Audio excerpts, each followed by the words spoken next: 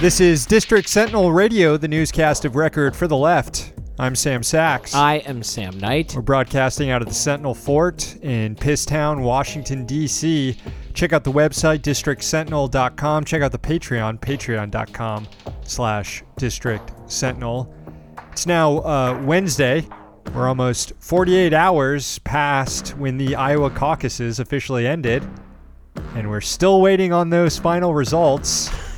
71% in, and what, you saw a report that we're going to get another tranche of results sometime this afternoon? Sometime this afternoon. They didn't say when. No clue how much results. No clue how much, how many. No idea why it's taking this long to produce all of the results, but seems awfully convenient that they released the 62% of results showing that Pete Buttigieg has the most delegates, even though Sanders is winning the popular vote both at the start of the caucus and after realignment. Shades of how the Electoral College works at a presidential level to how someone can win the popular vote in the Iowa caucus and not win the most delegates in the state. It almost seems like these delegates are being, or these precincts are being reported in a way that maximizes Pete Buttigieg's fundraising capabilities over the next few days. And absolutely. This is just fucking disgusting. I've seen people online posting about how they hope this highlights Buttigieg's dislikability, considering how he has carried himself over the past few days, even though no one knows the final count yet. I hope it does, because it's just making me fucking well up with rage. I hope all of this has dismissed any sort of skepticism whatsoever of whether or not this was planned. I mean, it's pretty clear that whoever the party officials here in Iowa are, they are slow walking these results for the maximum benefit of Pete Buttigieg and to the harm of Bernie Sanders. And it also helps people like Joe Biden and Amy Klobuchar as well. Definitely. Joe Biden totally fucking flying under the radar. Totally flying under the radar. Although he seems to be starting to admit that he had a poor showing in Iowa. Yeah. And we've had MSNBC on over here at the Sentinel Fort. Yeah, we're back on that bullshit. Back on that bullshit. I mean, it's the Democratic primary, so you kind of have to watch MSNBC to this anyway. But you don't have to. You don't have doing to. It. That's a total lie. But it does give you an insight into how the party is thinking. And even then, people were harsher on MSNBC toward Joe Biden than I was on this show, saying that if he doesn't perform well in New Hampshire, he might have to drop out before South Carolina. Yeah. Oh, well, we ranted a lot about this on yesterday's show. Not much new to report. We'll know what these new results come in. I mean, my guess is a lot of the uncounted vote comes from Bernie areas. Yeah, we've seen reporting that it comes from satellite caucuses, from the Des Moines area, from Black Hawk County, which was a heavily Bernie-leaning area, too. So it's likely Bernie will increase his popular vote leads and possibly pull even when it comes to state delegates, if not pull ahead of Buttigieg when it comes to state delegates after all the votes are counted. And at the very worst, Buttigieg and Bernie are going to be coming out of Iowa with the same number of national delegates, just with Bernie with a higher popular vote. So when people say that Pete Buttigieg won Iowa, it's bullshit. It's complete bullshit. All right, what else is going on? Well, I will just pledge right now, I will not be supporting the nominee in any way if it is Pete Buttigieg. I can promise you that much. As you didn't in 2016 either. Living in D.C. has perks. State of the Union was last night. It does, but I also will knock on doors in Virginia for Bernie Sanders. I will not do that for Pete Buttigieg at definitely all. not. Definitely not. And I will vote for Bernie Sanders. State of the Union. Not that it matters. State of the Union was last night, offering up another viral moment for Pelosi stands when she ripped up Trump's speech. Sure. She probably taped the part that was pro Juan Guaido back together. She's like, I got to save this one page and tape it back together. Yeah, she jumped out of her chair to salute Juan Guaido like there was a fucking airbag inside of it. We did a lot of people sharing the clip of Pelosi ripping up Trump's speech as though she didn't invite Trump to give that speech or hasn't provided Trump several legislative victories as Speaker of the House. People not so much sharing Trump's snub of Pelosi when she tried to shake his hand before the speech. Owned. Remember, like last week when Democrats were whining about how Trump didn't invite them to the USMCA signing, even though they were the ones who fucking handed him his key legislative victory and thought that maybe he would give them credit. And the fuck are you doing? Yeah. The State of the Union, though, was just like a spectacle unlike any other State of the Union and a reminder of just how deeply diseased and failed this country is. Rush Limbaugh was given the Presidential Medal of Freedom in the middle of the State of the Union. There was some weird, like, Maury Povich style troop family reunion. It was like the NFL halftime show where it's like, we brought the troop back for this halftime reunion. Yeah. Now off to go drone strike some villages and kick down doors in fucking the Afghan-Pakistan frontier. Yep. You're going to cut this out, aren't you? No. Well, should I? No, not at all. Okay. I wasn't planning on it. Our audience is going to think that I end up cutting tons of stuff out of our show all the time because of the last few episodes you've suggested I'm going to cut something out when I don't. It's the magic of podcasting, baby. It is. Sometimes you get to see how the sausage is made. We've also got the final day in the impeachment trial in the Senate. Trump is going to be acquitted. Speaking of things that went well for Nancy Pelosi. Yeah, Trump is going to be acquitted today in the Senate. That doesn't mean that the Ukraine story will end. There is reports that the House will continue investigating the issue, including subpoenaing John Bolton to testify before the House. So this is not likely to go away. Can they try to impeach him again? Sure. On all the other crimes he's done? I mean, could. Fuck the Ukraine story for now. I know, yeah. I mean, look, at the very least, and I know people are pointing to Trump's like slight improvement in his polling as evidence that this whole thing was a disaster. I think that misses a lot of the point of impeachment was also to put Republican senators in a tough spot, casting a vote to acquit Trump, and we'll see the effects of that. We'll also see the effects in November of the fact that Trump was impeached as he's running for re-election. But I will say 2 weeks in which the Senate was spending time impeaching Trump, talking about what a corrupt criminal president he is better than any other 2 weeks in the Senate when they're normally approving Trump's judges. Yeah, so that's right. I have no problem if they want to spend the next 6 months trying to impeach Trump in the Senate. It's better than approving his judges or passing infrastructure legislation or working with him on trade deals or any of this other bullshit, which, yes, they were doing before impeachment and to a certain extent during impeachment, at least in the House.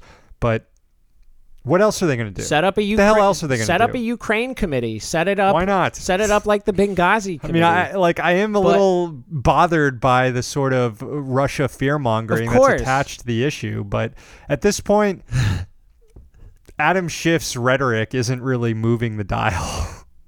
But again, I just think that with all the other things to go after him for on impeachment, that they missed by Nancy Pelosi being like, "Oh, this is going to be a slam dunk," when really she was speaking coded language for "I'm totally offended on behalf of Joe and Hunter Biden." They're going to do the same thing to Bernie because they're my fucking class colleagues. They're going to do the same thing to Bernie. They did the same thing to Obama. We should do it too. And that's right. I don't usually say we as in a Democrat because I don't really associate with the Democratic Party anymore. But they, if they want to exercise any of the power that they have, they should spend the next several months just investigating the president. All right, it's Wednesday, February 5th, 2020. Here's the news. FBI Director Christopher Wray testified today before the House Judiciary Committee Wray was quizzed on his thoughts about encryption by committee chair Gerald Nadler, the Democrat from New York. In October, Facebook had proposed encrypting its message services as part of plans to merge Facebook Messenger with messaging services on Instagram and WhatsApp, two companies owned by Facebook. Wray hit out at the plans when they came out, made no mention of antitrust concerns. He said that the improved data security would be, quote, a dream come true for predators and child pornographers. Here's what the top FBI man had to say about the matter when Nadler asked him about it this morning. And I would tell this committee that the FBI believes strongly in encryption. We, after all, have a cybersecurity mission, which is one of our top priorities. But I think we also have to have mechanisms that allow lawful access to protect flesh and blood Americans. This is totally inconsistent. Flesh and blood Americans use encrypted messaging services to protect themselves by protecting their flesh and blood, their sensitive information about their flesh and blood, in some cases quite literally with medical records. As we have discussed many times on the show over the years, you can't undermine encryption only to catch bad guys. These guys just don't get that. The digital ecosystem doesn't work that way. It's like saying, we gotta invent bullets that only kill the bad guys. As such, Wray turned to more fear-mongering just after his flesh and blood comment. Here he is saying, actually, it's good that Mark Zuckerberg can currently read your private messages. NCMEC, the National Center for Missing and Exploited Children, gets about 18 million tips. And I think it's important for Americans to understand this. Get about 18 million tips a year related to child exploitation. 18 million. And some vast swath of those come from Facebook. Now, if Facebook moves forward with the plans that they have at the moment, we will be blinded. They will blind themselves and law enforcement. This is like saying the government needs to read every piece of mail because child porn is sent through the U.S. Postal Service. Proposing messaging encryption is the least sociopathic thing Mark Zuckerberg has done in a long time. Naturally, he had to make it part of some creepy mega merger. And naturally, the FBI is going after the good part of this awful thing.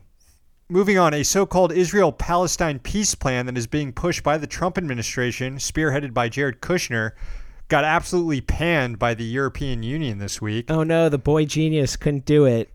The plan released last month would further codify Israeli-style apartheid, forcing Palestinians into isolated enclaves where they are denied basic rights. It would grant Israel territory that has long been disputed. Palestinians were not even involved in the negotiations on the plan. The EU's Foreign Affairs Chief, Josep Borrell, is scheduled to arrive in the U.S. and meet with Secretary of State Mike Pompeo and Jared Kushner to discuss the plan. But ahead of that meeting, Borrell said on Tuesday that he had several concerns with it, including Israel's annexation of the Jordan Valley and parts of the West Bank. Borrell said, quote, steps toward annexation, if implemented, could not pass unchallenged. And, quote, the European Union calls on both sides to re-engage and to refrain from any unilateral actions contrary to international law that could exacerbate tensions, end quote. The EU reported that it is studying the Trump administration's plan.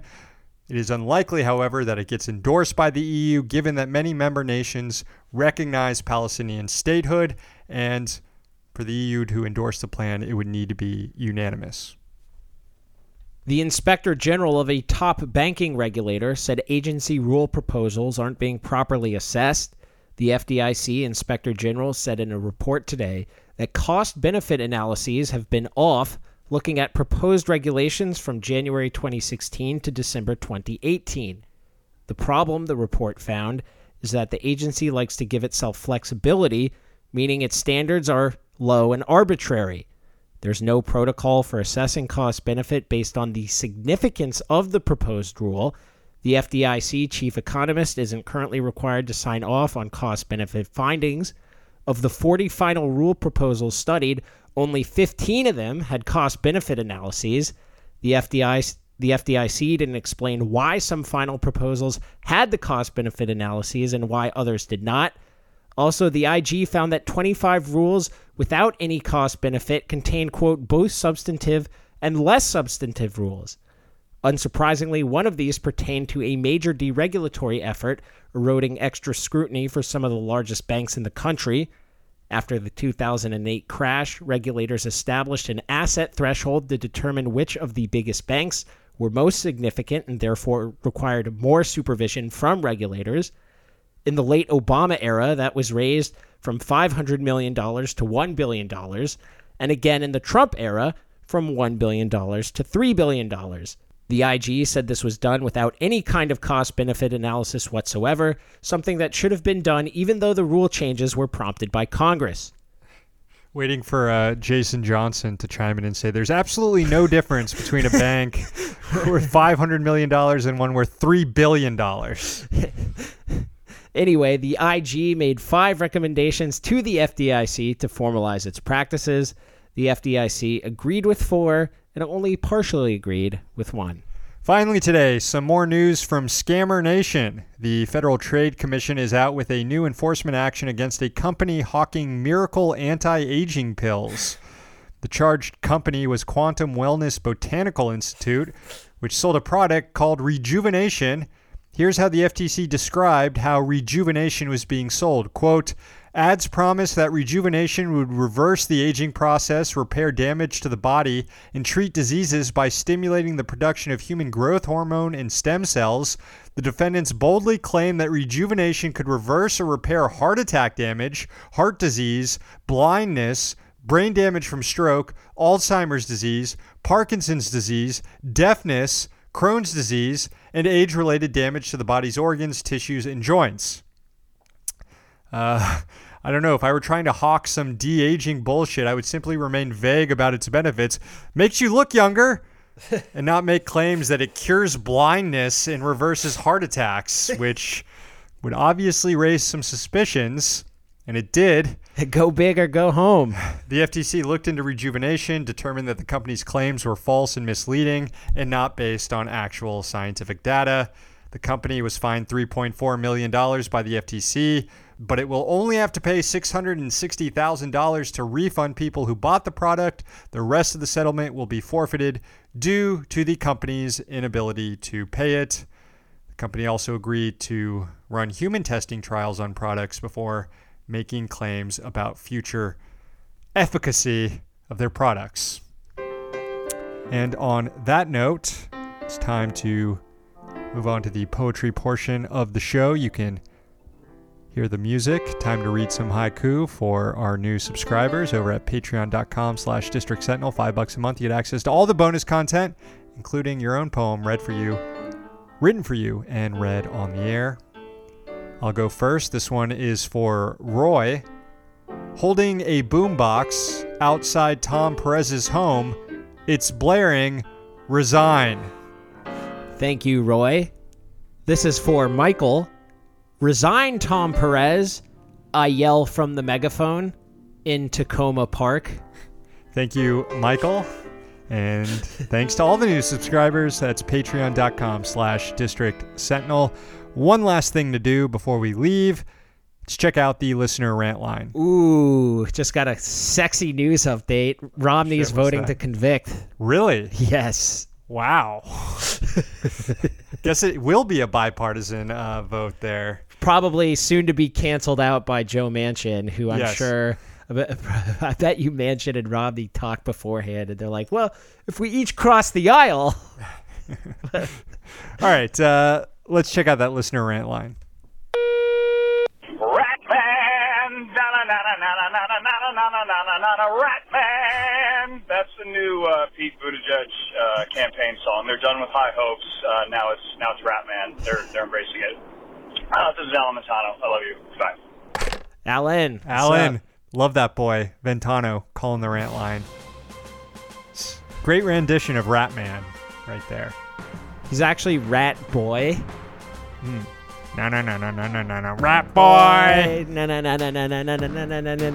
Rat Boy. Anyways, thanks for calling the rant line. Realtor genius Alan Ventano. 202-684-6108. You too can call the rant line. Leave a message. We'll play it on air tomorrow's show. That's when we'll be back with a brand new newscast. We're here in DC, so you don't have to be.